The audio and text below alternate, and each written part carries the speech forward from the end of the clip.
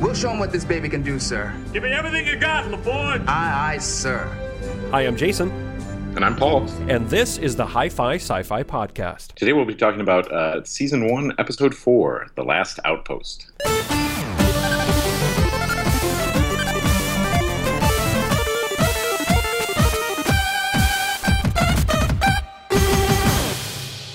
And The Last Outpost is the first time that we really get a good chance to look at the mysterious Ferengi. Paul, joining us to talk about this gem of an episode is Dean. And Dean, how would you prefer us? Do you want us to use your first name, last name? You have a crazy name you want to make up?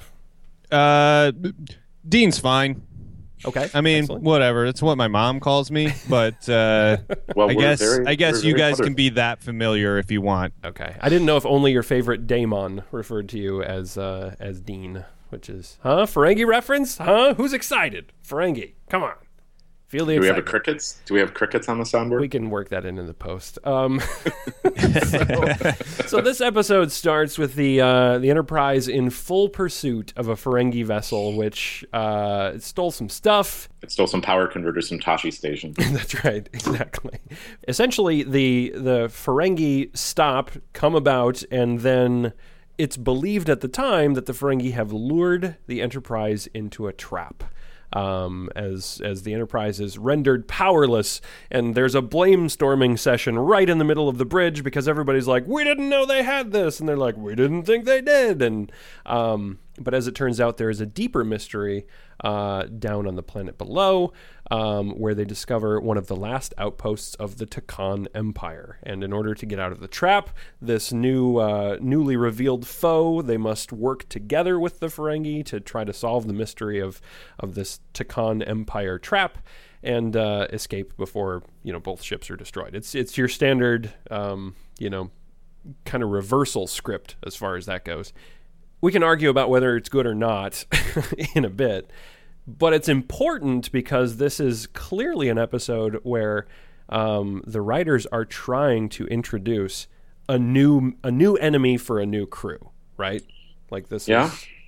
They're trying to roll out the red carpet and be like, these are the big bad now. I mean, watch out, the Ferengi. Whoa, Well, and the setup, I really like the idea, the kind of original premise they set up, that they're kind of a species that is as advanced, but differently so, right? So they might be better at something, but weaker at something.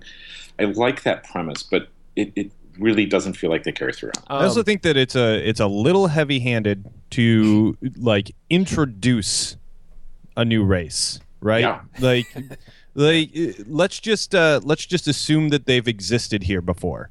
Rather than say, well, let's learn everything we can about them in this single episode. They're very inconsistent throughout the episode. In that, at first he says like, "Oh, we know nothing except for like vague rumors," and then later Data talks about like there are Ferengi scholars, and like the scholars say this stuff. Right? It's like, oh, so the scholars are they're like working on vague rumors, like. Apparently, people are publishing books of rumors on this. Like, that's how many rumors we have. But also, if they're traitors, or even pirates, wouldn't they run into, they'd be out there running into people? Yeah. They're not hiding. They're not a reclusive species. Yeah. Right. Well, and they're bold enough to go to a starbase and steal a thing, Yes. right? So, so this isn't the first time they've come in contact with them. Yeah. Right. But suddenly they're brand new. I think when I did some reading on the Ferengi a while ago because I'm a huge nerd and that's what huge nerds do. But apparently the premise or the idea for the Ferengi was, the Romulans hadn't been reintroduced at this point. Spoiler alert, that's later, whatever. So the Romulans are kind of in decline right now in the current meta of the show. And the Klingon Empire is seen as, they don't really establish it early on, but Worf is there, so that drives home the point that former enemy is now friend.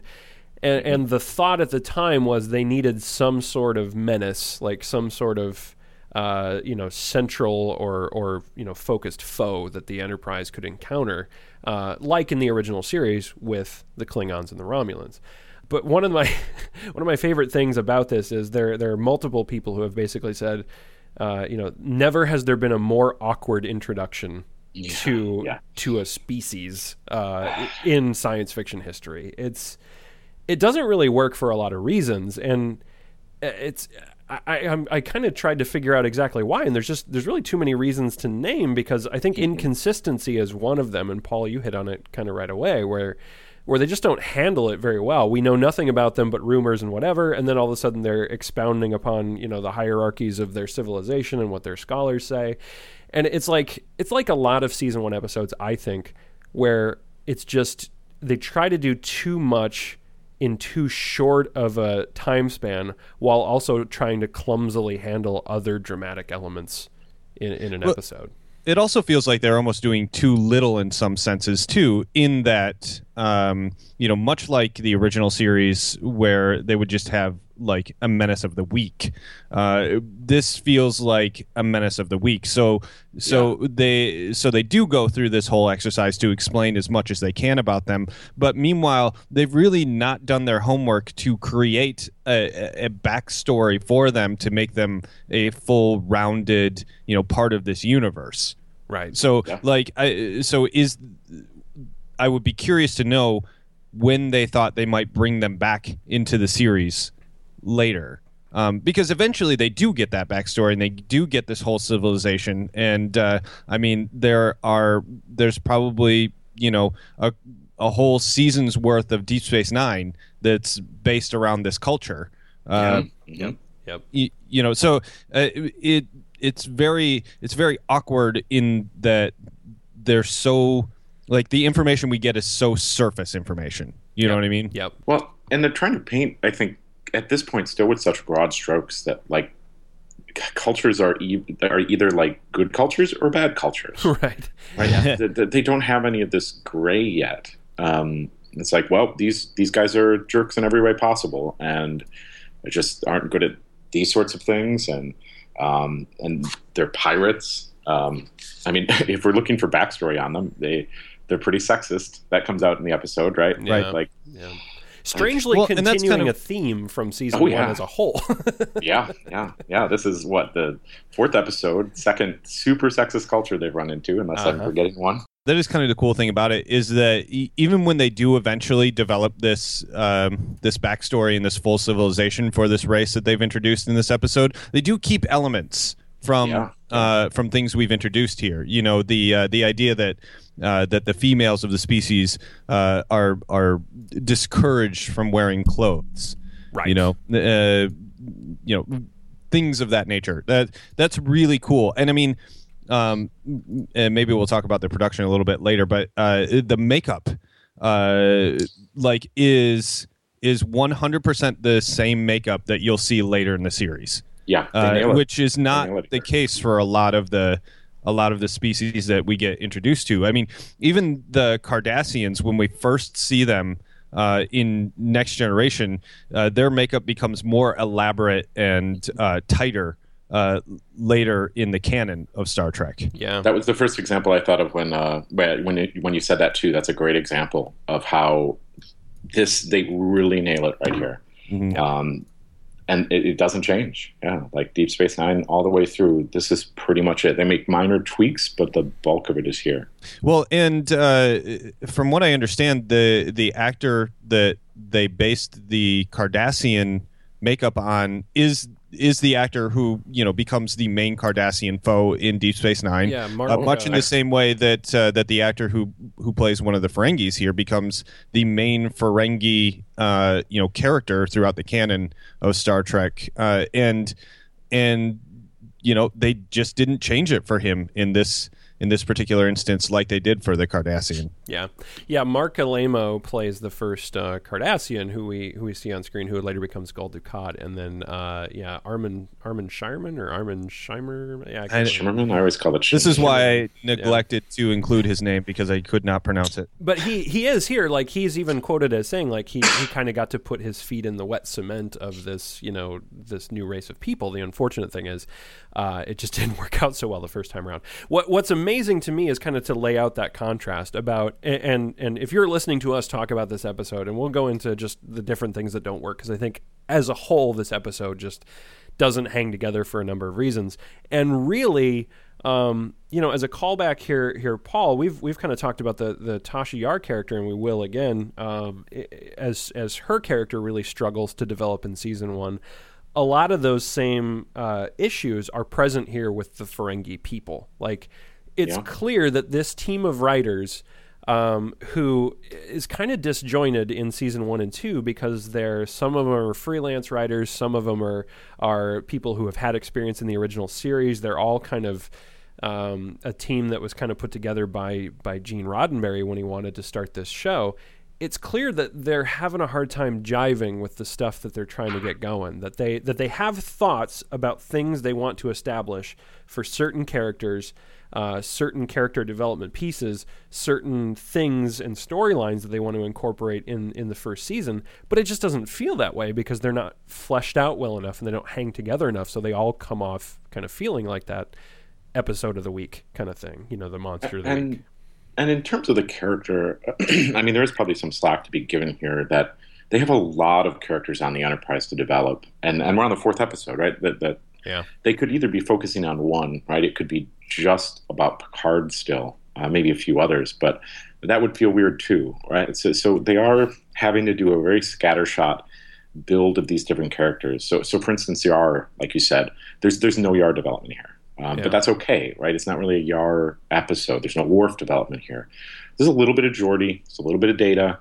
Some Riker, too. There's a decent amount of Riker. Yeah. There's a lot of Riker in this episode. We can talk about whether or not that's successful, but he is the main focus, I think, I think so. Of the back end of the episode. Right. Mm-hmm. And so let's talk a little bit more about the episode just as it progresses. So there's, we kind of set that up in the beginning. They're chasing this ship. They eventually find out that both ships are caught in the trap. That's the reveal. Haha, the Ferengi think it's the Federation. The Federation thinks it's the Ferengi. And then they start to investigate the planet. And I think a lot of the things that happen in this episode that start to fall apart are based off of this 3rd, 4th, and 5th act reveal of the Takan Empire. Like, and I think a lot of season 1 episodes fall into this trap where some of these ideas on their own might have been interesting and worthwhile to pursue. Even the reveal of the Ferengi culture just as a whole. But then all of a sudden now we're down on the planet. Then all of a sudden now there's this trap. Then all of a sudden the trap is from this ancient empire. Then all of a sudden there's this representative from the ancient empire who's like Portal 63 or 63, something. Yeah, what do you call it? And like, it's just, you never really get a chance. I mean, I felt anyway, you never really get a chance to like sit and think about too much of the stuff that they're showing you, because then it's like, on to the next thing, on to the next thing, and it kind of makes it all feel disposable, I think, in that regard. And what I wrote down was, it again feels very much like they haven't broken out of that original series model yet, where something happens, assemble an away team, go to the planet, right? That's that model that they're using here, and it's I mean, it worked to some degree in the original series, but it's starting to feel stale here, and it also feels like it almost feels like a different cast of writers wrote the front end and the back end, right? Definitely, they had a cast that wrote the planet, and they had a cast that wrote the ship, and that might be that the planet side is, well, we have to write this part. This is Star Trek. And then they're trying to break out in that first part and write more ship-based stuff, more stuff in space that really wasn't as present in original series. The shows that happen largely in space are like what they call the bottle shows, because the ship in the bottle, they have you basically use the interior sets and that's it. What I find interesting is I think that was used as a derogatory in like original series stuff, because they had a few of them, but they weren't all that successful, or they were kind of some of the least interesting episodes. But strangely in TNG, because the character development became so strong later on, those actually were sometimes the more interesting episodes.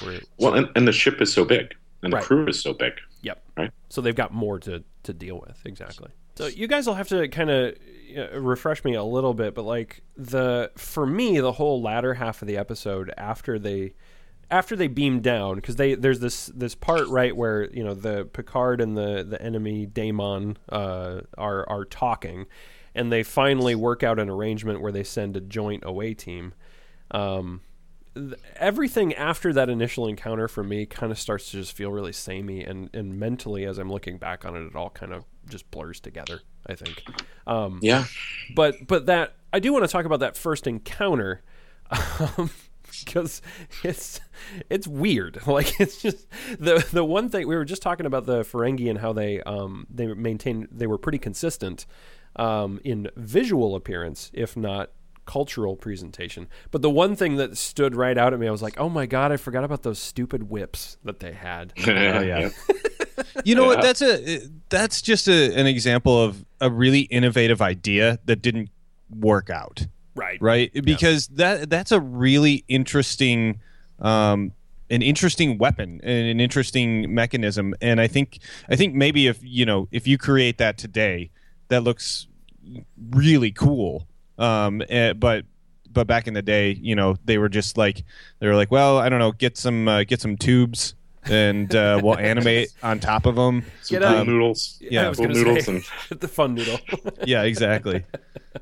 Well, and they have this moment where the whole episode feels like, I don't know, I'm trying to find a way to like frame it, but you know how sometimes you go over to somebody's house and they're like, come here for a second, I want to show you something. And it's either an addition to their house, or it's a project that they've worked on, or it's something that it's very obvious they're incredibly proud of. And there's this, they bring you to the room and they like, ta-da, and it's like the world's worst coffee table. The jump to conclusions, Matt. Exactly, it's the jump to conclusions, Matt. And they're out of their mind excited for it, and they're like, oh, this is and you're like looking at it and you're awkwardly trying to find a way to get away. I feel like that is this reveal of the Ferengi, because it's clear from the makeup, from the prop design, from the background of the culture that they include, like, it's clear the writers were like, here they are. And I think the whole episode just it just falls flat on its face a little bit, because I'm trying to figure out exactly what it is about the Ferengi that don't work, and I'm having a hard time pointing to one specific thing. I think it's just kind of a collection of all of the things. Like, they just don't feel menacing, I think. It's a mismatch of their skill set to the situation. Right.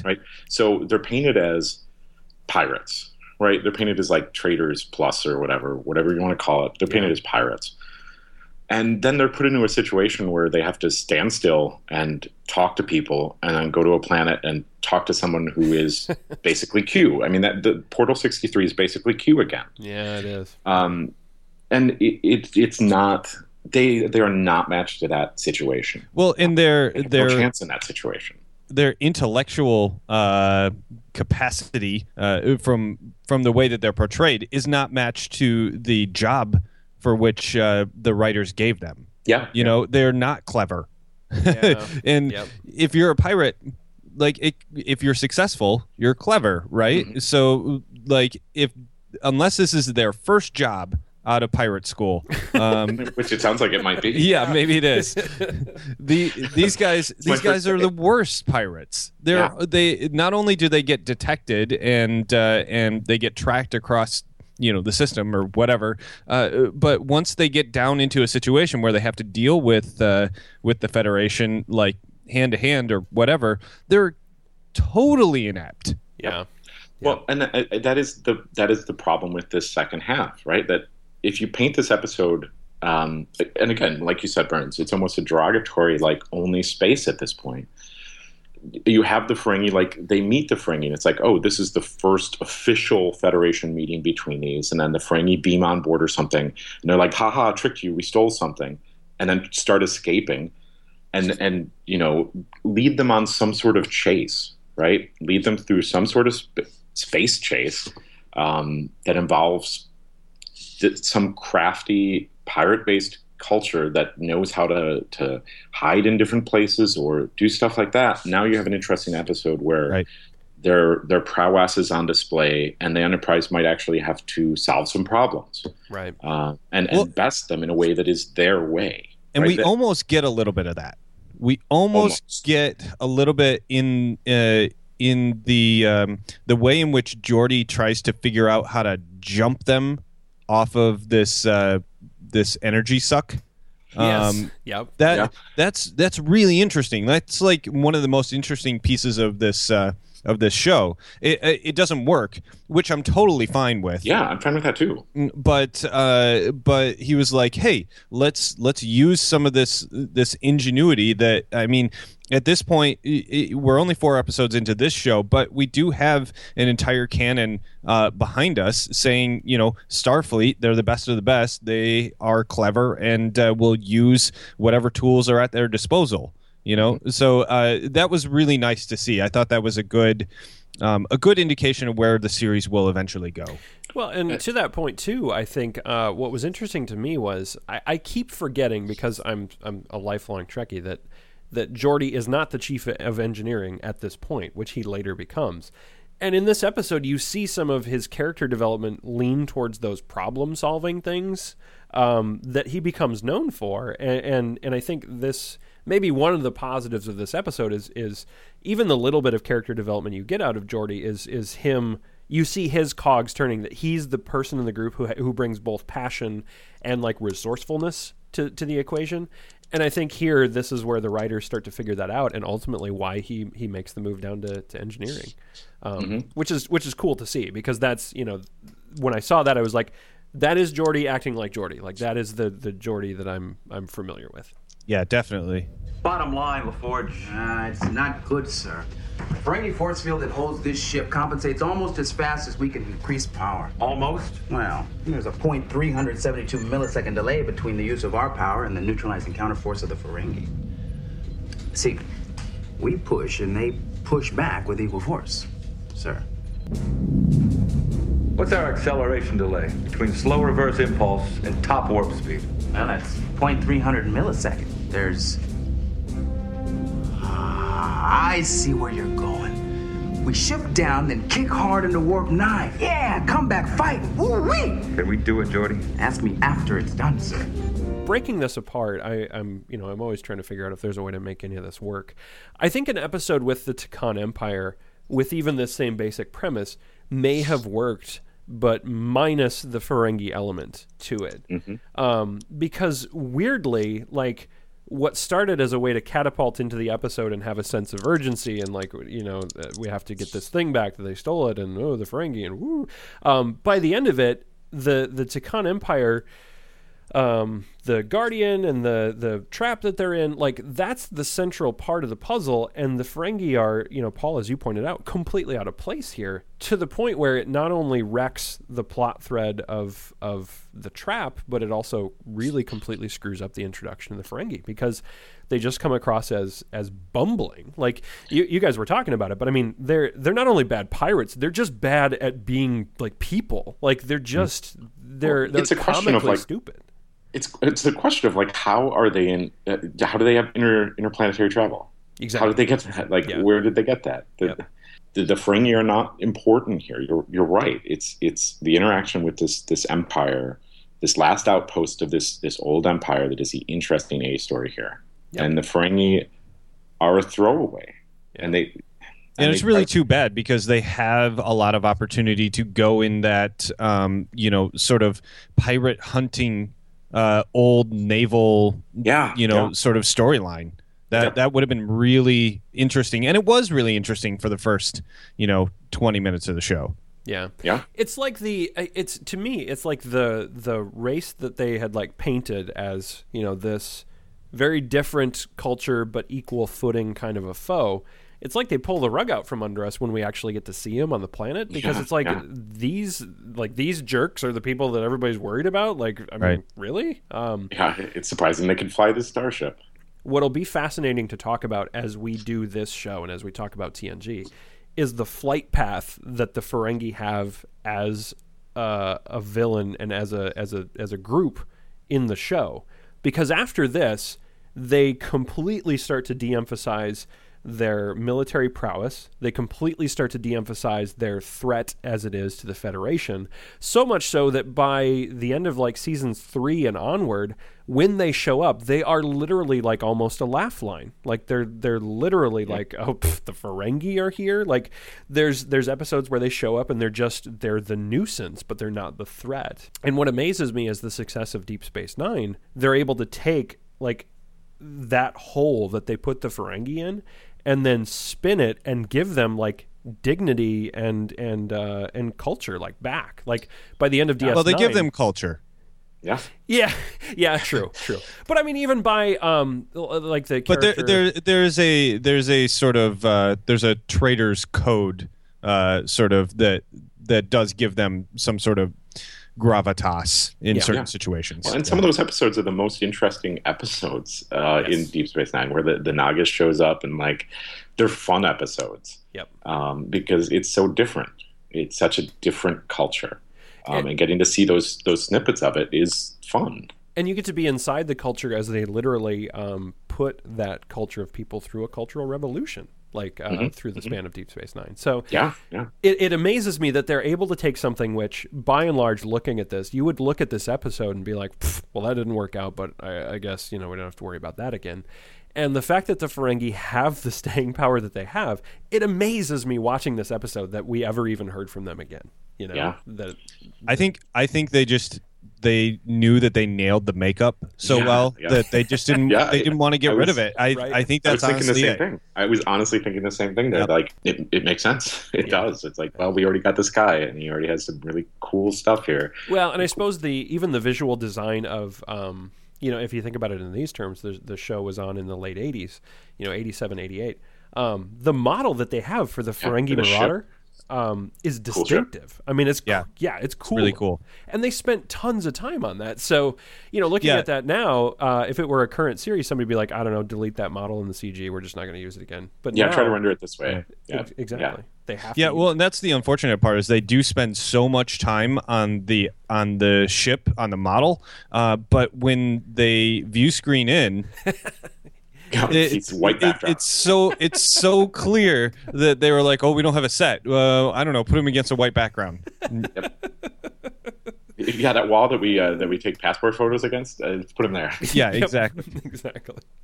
Oh man. So by the end of the episode, this is where it really kicks into high focus for Riker, but Riker essentially earns the respect of Portal 63. And by the end of it, they're like literally quoting Sun Tzu and arm in arm. Yeah.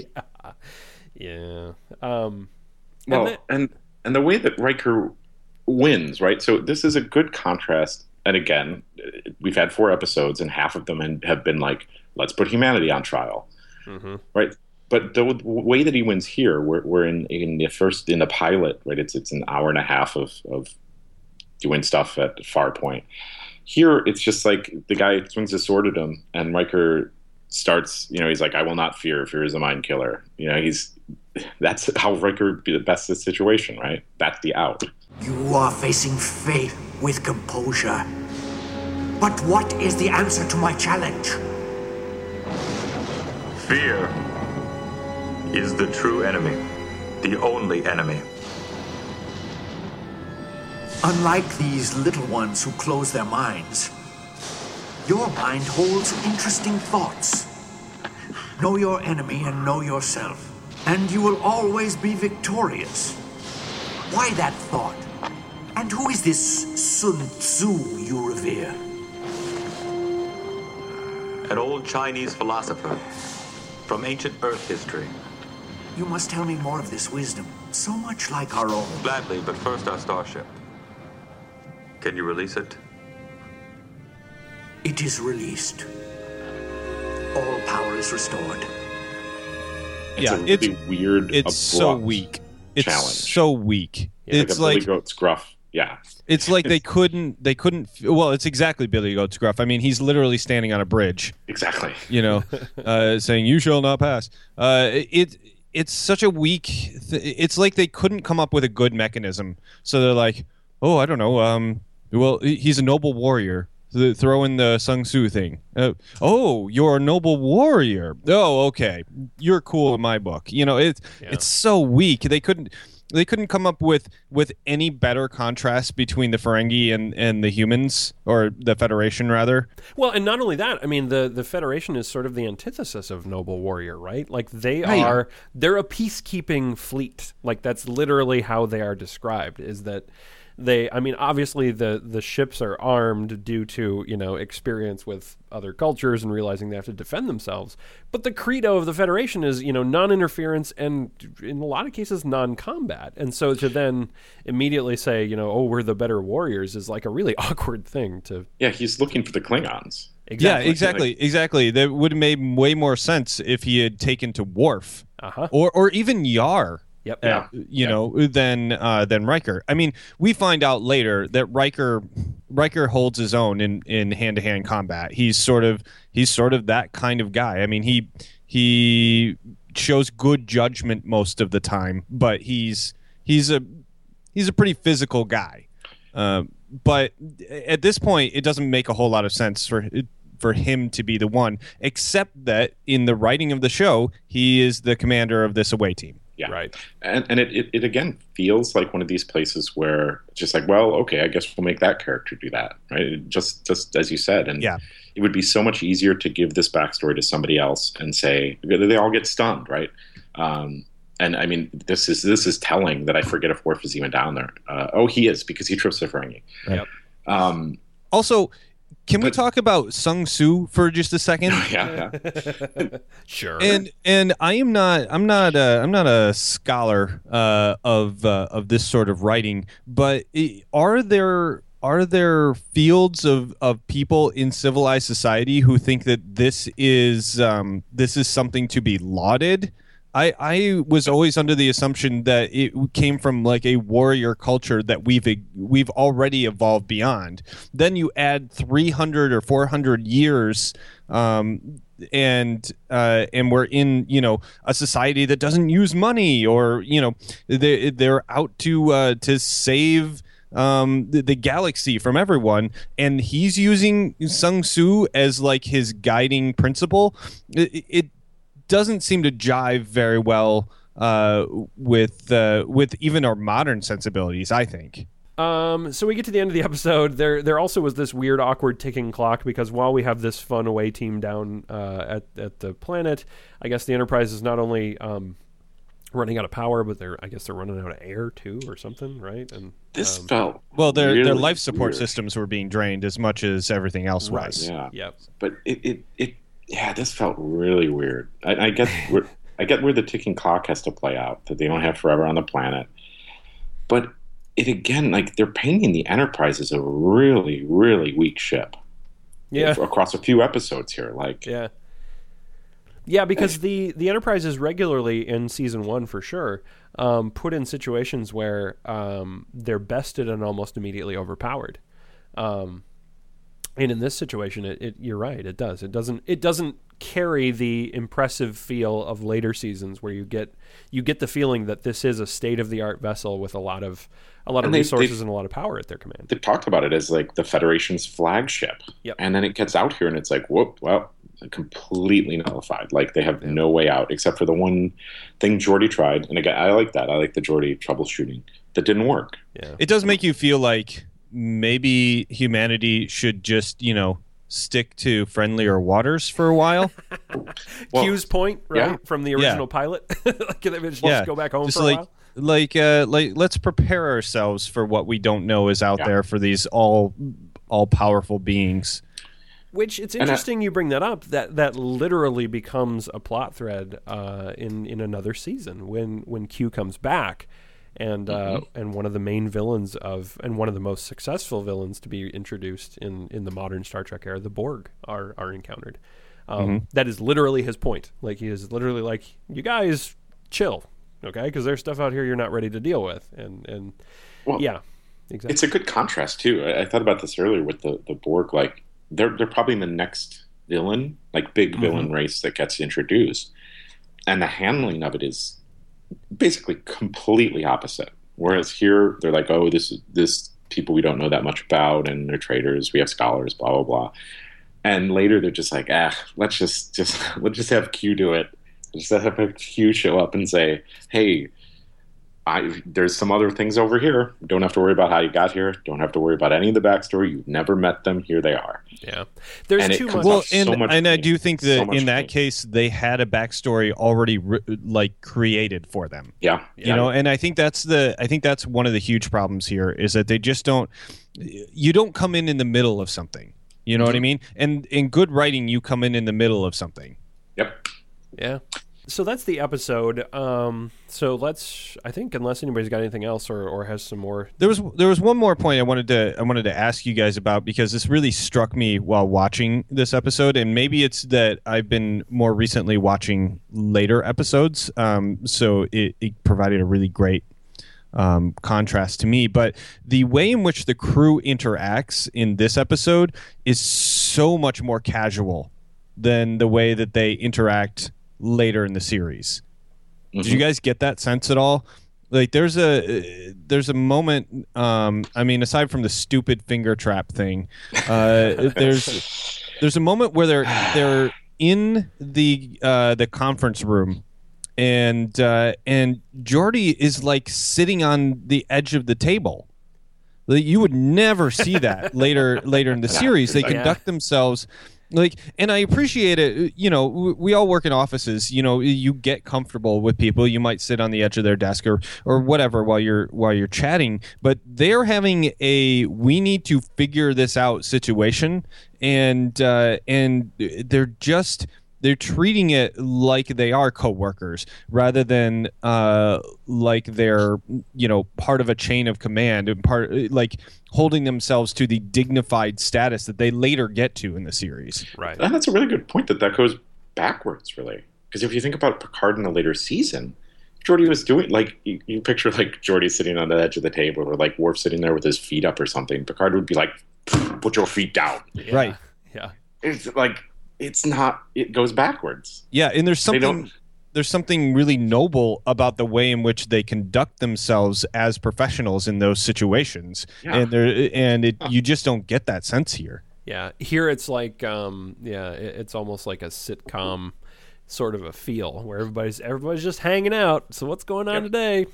This thing's sucking our power. What are we going to do? Yeah. Yeah. Let's go down to the coffee shop. You don't get the sense that, I mean, they really do. It's subtle and it's there and they're not overt about it, but you get the sense in later seasons that it is, I mean, it's run like a tightly run military organization, that it is, they're not, you know, they are not warriors, but again, they're a peacekeeping fleet in the kind of naval tradition. So they conduct themselves accordingly, and yeah, in this episode, that's just not there. Yeah, well, and the cool thing that they find, and they find it in, you know, every subsequent series, is that they have the chain of command, but they are all still, you know, this makeshift family. You know, they can break that professionalism when needed. Yes. You know. Yeah. I mean.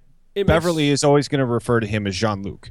Yeah. Right. You know. Yeah. And that works. And I think it makes those. No, that's a really good observation. I had not even realized it until you pointed it out. But I think that's also, once that's there and established, right? The decorum and the chain of command and the fact that they are all professionals, it makes those moments of character development when a character opens up to another one seem really much more powerful. They have more weight because it's taking the mantle off, right? It's taking off the, you know, and it allows them to be really kind to each other and really, really there for each other. You do it almost paradoxically, it kind of reinforces the family environment because, you know, underneath, they're professionals. They're here to get the job done, but underneath, these people care about one another, and it creates like a great sense of drama when those two feelings are at odds with each other as well. Yes. Yep.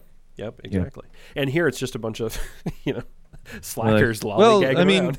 Yeah, I know the way in which Riker and Geordi communicate with each other is just, it's mind-boggling. I mean, Riker is clearly, you know, like 3 steps above Geordi in the chain of command, and while again later in the series we get them chatting, like here we get like 2 guys.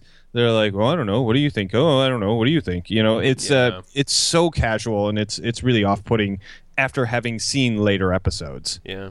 No. Good point. Okay, I think, are we ready for best and worst highlights? Yeah, I think so. Highs, lows for this. So, Dean, you're the guest. Feel free to go first. Do you have a best moment of this? Yeah, the best thing about this is not, I guess it's not a moment per se, but it is the Ferengi makeup. It's so tight, and it's so like innovative. Like, who would have thought to do that? I don't even know what they were looking at. Like, sometimes you can see, oh, this is like based on a lizard, or this is based on a on a bear, or whatever. But I don't know what they were basing this on. And those ears are phenomenal. Yeah. The ridge over the brow. It's just like, if you were watching this without the sound and you only caught like 20 minutes of it or something, you would go, this is really great.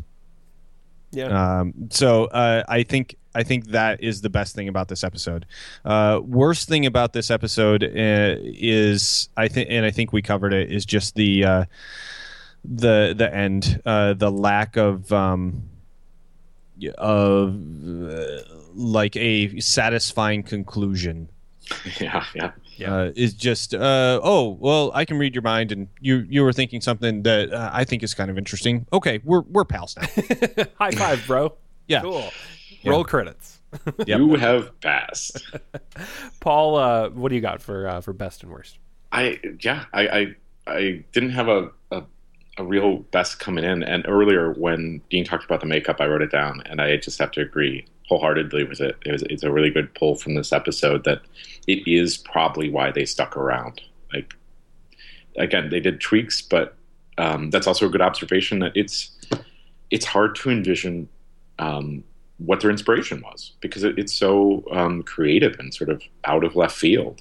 You can't point to it like I did for a later episode and say, oh, these are the lizard people, or these are the weird bear people. Like, it feels like its own thing. And they kind of hem and haw about, like, oh, and I'll get to that on my worst, that, oh, we don't go on the view screen or something. So when they do come on, it's this reveal. And I love I love after the reveal when they show up on the view screen, when Geordi just goes, "Hello, stranger." I love that part. Like, it's because that's the reaction. You're just like, "Whoa, okay, that's different." Okay, how about worst moment? There's just so much bad here, but I think at a general level, it's kind of the other side of this coin. So they super nailed the makeup. And they let everything else go. But more than that, in multiple situations throughout this episode, they let the situation that they were in drive a species development. So very early on, they get into a situation where both ships are here, and Picard turns to Troy, and it's like, hey, what are they feeling? And it's like, oh, well, this is going to be a bump in the road, because if she can feel their emotions, she's going to be like, they're super confused, they're super worried, and there you've blown this whole reveal of, like, they're not thinking the same thing as us, like they're the ones with the power. And then she's just like, oh, well, I guess they could shield their minds from us, sure. Yeah. And so then it's like, well, I guess that's a thing Ferengi do, and now you have that's part of their race. And then later, I was just thinking of another one.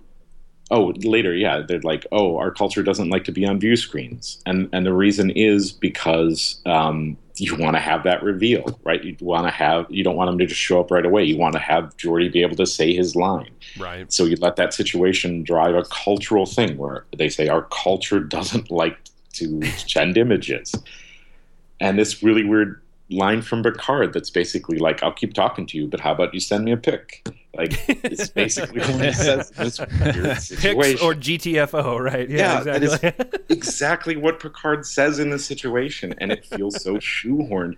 And then it's like, oh, when I think of Ferengi later, like, they don't have any cultural thing about, like, being on view screens or something. Nope. That's not a thing that they keep, but for this situation, they want to shoehorn in this weird thing. And then later on the planet, like, Riker is walking around talking with this guy, and it's like, oh, well, the Ferengi still need to be there, but they don't really have anything to do. so let's have them dance around like apes, right? Like, yeah, it feels like they didn't think this through, and they didn't fit a situation to a species, and they also didn't do any back thought on what that would mean moving forward.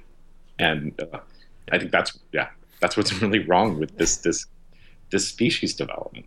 So everything, check. Yeah, Got it. They didn't fit it. They didn't fit it the right place. This should have been a throwaway race, and they should have put the Ferengi in a situation that was suited to what they had thought them through. Very much like they do with the Borg later. And they should have saved them for a more appropriate reveal. Yeah, I agree with you on that. A space episode. Yeah. Yep. A space episode. Yep. I would say for my best moment, like I kind of completely forgot about this moment until I was watching it again. And it's a really small moment, but it for me, I really like to glom onto these early pieces of character development. When it's like late in the second act before they figure stuff out on the planet, they keep cutting back to the Enterprise to kind of drive home the fact that, like, okay, they're up here, stuff's starting to fail, it's getting cold, they're running out of air, et cetera, et cetera. There's the moment where Dr. Crusher comes to Picard and has a very, like, heart-to-heart conversation about, look, this isn't getting any better. We're probably, we're all in danger soon. When the time comes, should I sedate Wesley? Should I spare him the pain of dying a pretty gruesome death? And I mean, it's a scene that is it's a lot of things, because there's a lot there, because they've already built that relationship between the two of them, and they've already built the past history of Picard has already had to be dealing with death with the Crusher family, with Wes's dad. And I thought that was a really nice moment, because it really there are so many points in the first season where character development isn't what it should be, or isn't where it should be, or is inconsistent or weird. But I feel like early on, the relationship between Picard and Dr. Crusher works, and it works pretty well. And I think this is another one where she, she's at this point, she's just a mom. I mean, she's the chief medical officer of the flagship of the Enterprise. And she's obviously worried about everybody, but she has a moment where, she has to turn to a friend and say, I mean, my son's here. What do I do? And I thought it was really touching, and Picard's response was almost fatherly in a sense. I've diverted the reserve power down here to the family decks. They'll last longest.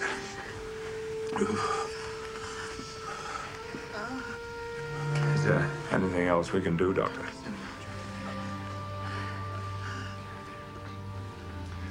Where's Wesley? He's in our quarters.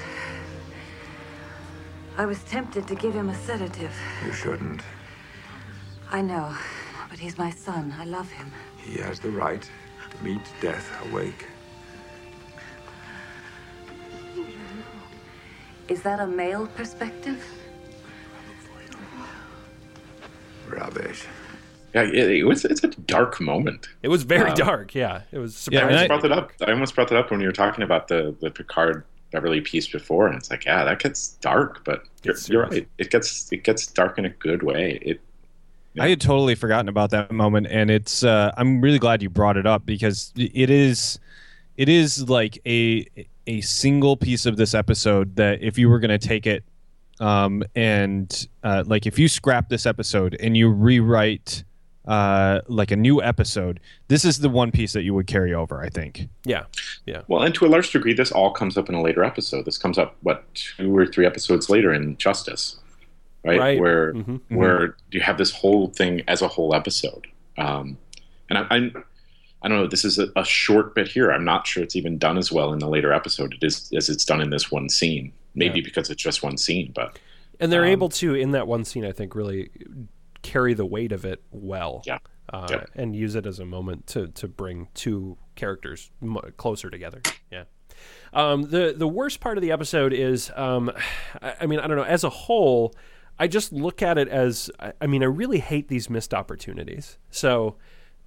Because I look at some of the stuff that happened in this episode, and there's salvageable ideas out of the whole thing, and it just feels like if you were watching a baseball game and watching the number of swings that are taken and just, another swing and a miss, another swing, and it's like, it gets hard to watch because the Ferengi could have been better. Their usage, all this stuff that we've talked about, but there's just so much of it in one episode where you're like, God, that could have been better. Like, it's not that it's overtly bad. Like, I don't even think anything in this episode is necessarily on its face a terrible thing.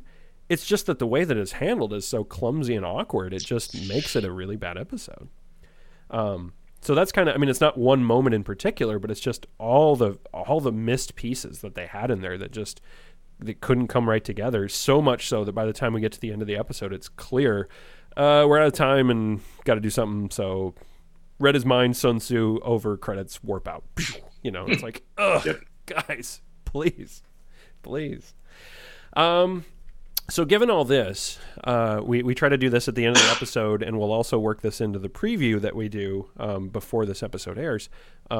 Generally, veterans who are watching this show along with us, they'll have fun and watch the bad with the good with everybody else. But for newbies, what's the difficulty level of this or the difficulty level of this episode? Is it, newbie friendly, or is it experts only? Would you recommend, or does someone new to the show, do they need to watch it, or should they skip it?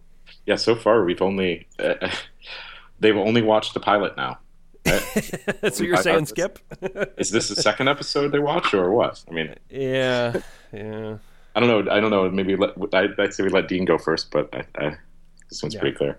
This episode to me is not representative of Star Trek. So unless you want to show someone, every episode from the beginning through, I think this is totally skippable. Yeah. For a number of reasons that we've already outlined, but especially for the way in which the crew interact with each other and the way in which the Ferengi are mishandled. Mm-hmm. Yeah. I think it touches on some of the same things that we touched on in The Naked Now, where not only is it a bad episode, it's actually damaging to figuring out characters. The Naked Now was. And I think not only is this episode bad, it's actually damaging to what the Ferengi actually become eventually. Yeah. And the Ferengi are going to come back soon, right? There's other Ferengi episodes that I think handle this much better. Yeah, there's even season 1 episodes that, at least we're not too far away from another Ferengi episode that is done much better and gives a much better picture. And we said one of the few things about them is the makeup, and that's still there. Yep. Right? It's not just in this episode. Mm-hmm. Yeah, I agree. I'm saying skip it too, obviously. Yeah, I think it's thumbs down across the board. There's just too much that's problematic to really save it. So yeah, experts, hopefully you enjoyed going along with us and reliving a pretty mediocre piece of Trek. But if you're newbies to the series, you'll maybe at a future date, sometime down the line when you've watched the whole series and then you're desperate for more, you can come back to these ones and go, oof. But it's not good. Not good. So. We do have some that are on the horizon, though. I'll try to leave it on a positive note. There are actually a surprisingly There's some good number. ones coming. Yeah. There's some good episodes coming. Yep. So we'll get to talk about those soon, but there are some episodes where they really hit on character development. They really introduce the reintroduction of, I know it's the end of season 1, but the reintroduction of the Romulans is actually really powerful and really well done.